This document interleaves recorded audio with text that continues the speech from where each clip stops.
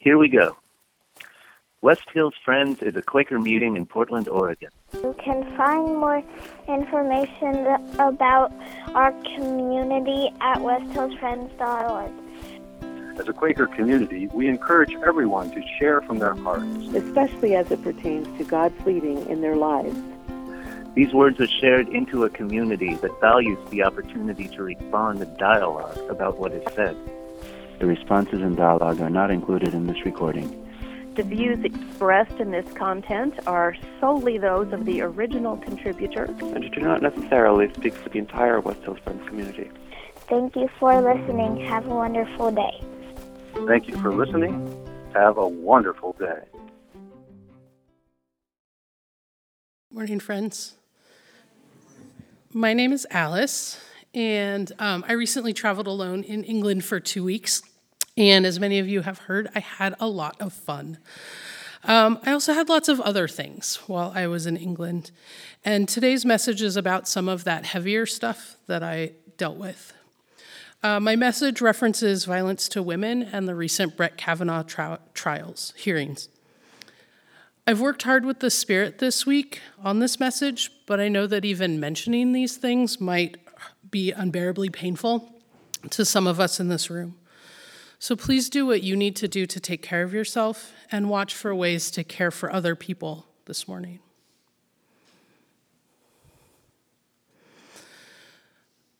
God, please be with us this morning, strengthening tender hearts and softening complacent ones.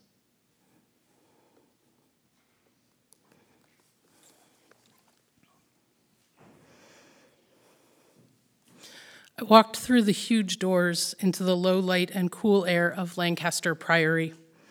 Like so many churches I'd seen in the last week, it was massive and imposing. This one with an added feeling of aristocratic aloofness by being a literal stone's throw away from an actual castle. My eyes adjusted to the darkness and I noticed a table with flyers. Ooh, a self-guided tour, my second favorite kind of tour. I picked one up and headed towards the tall central aisle. The flyer directed me to look at the 9th century Saxon font and the beautiful stained glass. Look up, it instructed me. Notice the ceiling of the nave, which is with its wooden ribs and planks. It's like the inside of a ship, a boat that has carried the faithful through the rough seas of life for centuries. Then it directed me to a brass plaque on the back wall, dedicated to Sir Edward Bromley. It names him, gives his dates of birth and death in the 17th century, and names him a good and honorable man, complete with the extra E and U, marking the text as both old and delightfully English. I recognized the name, though, from my guided tour of Lancaster Castle earlier that day. Bromley had been one of the judges in the 1612 Pendle witch trial, a story that's kind of a big deal there in Lancaster. In the spring of that year, 1612, a young girl from a poor family with no male head of household was accused of bewitching a traveling peddler. Just a few years before that, King James I had become convinced that Scottish witches were plotting his downfall, and in a fit of religious and misogynistic intolerance, had ordered local law enforcement across the country to find and persecute witches. Men in positions of power across the kingdom scrambled to find these witches in order to curry favor with the king, including the local law enforcement in Lancaster. Alison Devis, a young woman living in the town of Pendle, along with almost a dozen members of her family and village, mostly women, were tried, imprisoned, tortured, and hanged in the castle across the yard from this church. In short, the plaque on the wall of the church commemorates a man who executed a dozen peasants so he could keep his government job. He dehumanized people because he deserved the comfort and power that came with that job. He was a man whose peers thought he was a good and honorable man. He was a man who lived as though the ship of the church was protecting him.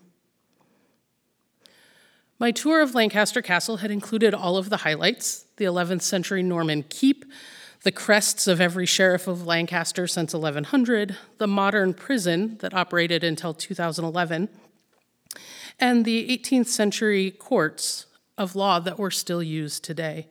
along with the room where prisoners were prepped for execution until about 1900.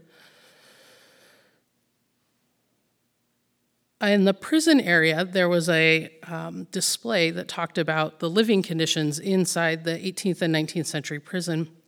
It talked about how so many of the incarcerated had lived on the streets before they went to prison, that the wardens felt sure that the quality and quantity of the food could not possibly be better than what they had found on the street. This place is a literal stone and iron testament to the power of the state. Every sheriff, every judge, every jailer, and every king who participated in the building and running of this castle had been the kind of man who believed they were doing the right thing, while the poor and helpless were kept in literal dungeons. These people dehumanized the poor and the powerless because they thought they deserved the comfort and power of their government jobs. They were people whose peers thought they were good and honorable men. They were people who lived as though the ship of the state and the ship of the church were protecting them. There in the church, I tried to enjoy the beautiful stained glass, the carved choir stalls, and the embroidered tapestries hung around the church, but my stomach had turned. I felt a sneer of disgust on my face. And then there was that news trickling in as I found Wi-Fi here and there during the day. This was September 27th, the day of the Kavanaugh hearings. I was horrified to hear how Dr. Blasey Ford was treated, shocked at Mr. Kavanaugh's responses, disbelieving as I saw images come through of senators and Mr. Kavanaugh sneering during the hearings. I saw a direct connection between these men in my own country and what the powerful had been doing here in Lancaster for 1,000 years. Brett Kavanaugh believes he deserves the Supreme Court seat, and when people stood up and named his failings, he became irate. Many Senate members believe that they deserve the comfort and power of their government jobs and are willing to dehumanize people to keep them. Their peers think that these are good and honorable men, and they live as though the ship of the state and of their own privilege is protecting them. As I took the train back to the place I was staying that evening, the words of Psalm 18 rose up like a flood inside me. For so many of us, our pain at being dehumanized, hurt, harassed, and accused is like the cry of a wild animal. The cords of death encompassed me, the torrents of perdition assailed me. The cords of hell entangled me, the snares of death confronted me. In my distress, I called upon the Lord. To my God, I cried for help. We long for a God who will wreak vengeance,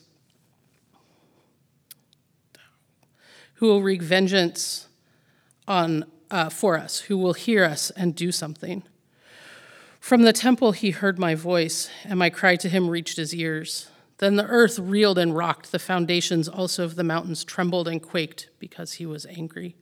Smoke went up from his nostrils, and devouring fire from his mouth, glowing coals flamed forth from him.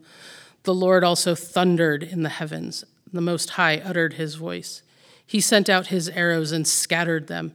He flashed forth lightnings and routed them. Then the channels of the sea were seen, and the foundations of the world were laid bare at your rebuke, O Lord, at the blast of breath from your nostrils. I cried that night on the train and again in my hotel room, and I've cried many times since then, both for my own hurt and the hurt of so many others brutalized by people the empire names as powerful, as good and honorable men. The powers of our world hold up a certain kind of person, the kind of person who can maintain that power to dehumanize others. These people are judges and kings, lawyers, priests, and landlords who get to decide that some people are worthy of consideration and some are not. They're rich and handsome, and their privilege allows them to hurt with no consequences, or with additional praise and power for it. But the good and honorable people of our world are also regular, law-abiding people, folks who just go about their own business. They live in red-lined neighborhoods, drive polluting cars, and eat cheap food grown by underpaid labor. Both the great and the everyday dehumanize other people because they think they deserve their position in society.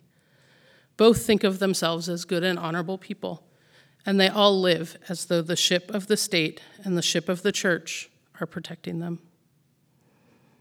But that is not the power of the kingdom of God. When Jesus caught the disciples arguing about who was the bestest and the greatest, he sat them down and said very clearly, anyone who wants to be first must be the very last, must be the servant of all. He then pointed to a little kid, a person with absolutely no standing in their community, and said, welcome these ones, put these ones first. In the kingdom of heaven, the good and the honorable are the people with no status in the world of empire. They are immigrants and children, people of color, homeless, women, trans and queer folks, and the disabled. Jesus says that they deserve the comfort and status in the kingdom of heaven, even as they are stripped of it in the society of empire. Jesus says that they are the good and honorable ones. Jesus says that when we overturn the rules of the ship of state and the ship of church, the truly good and honorable will find protection and love in the kingdom of heaven. How are you feeling the snares of death encompassing you this morning? Where do you wish the Lord would send his slings, send thunder and arrows? Who are the good and honorable men dehumanizing you and your neighbors? Who are you dehumanizing as you try to maintain your status as a good and honorable person? Hey, thanks for listening to our podcast. We're really happy that so many of you are finding it to be helpful and as a way to stay connected with what's going on with us here at West Hills Friends. If you'd like to stay connected with us in other ways, we have a couple options for you.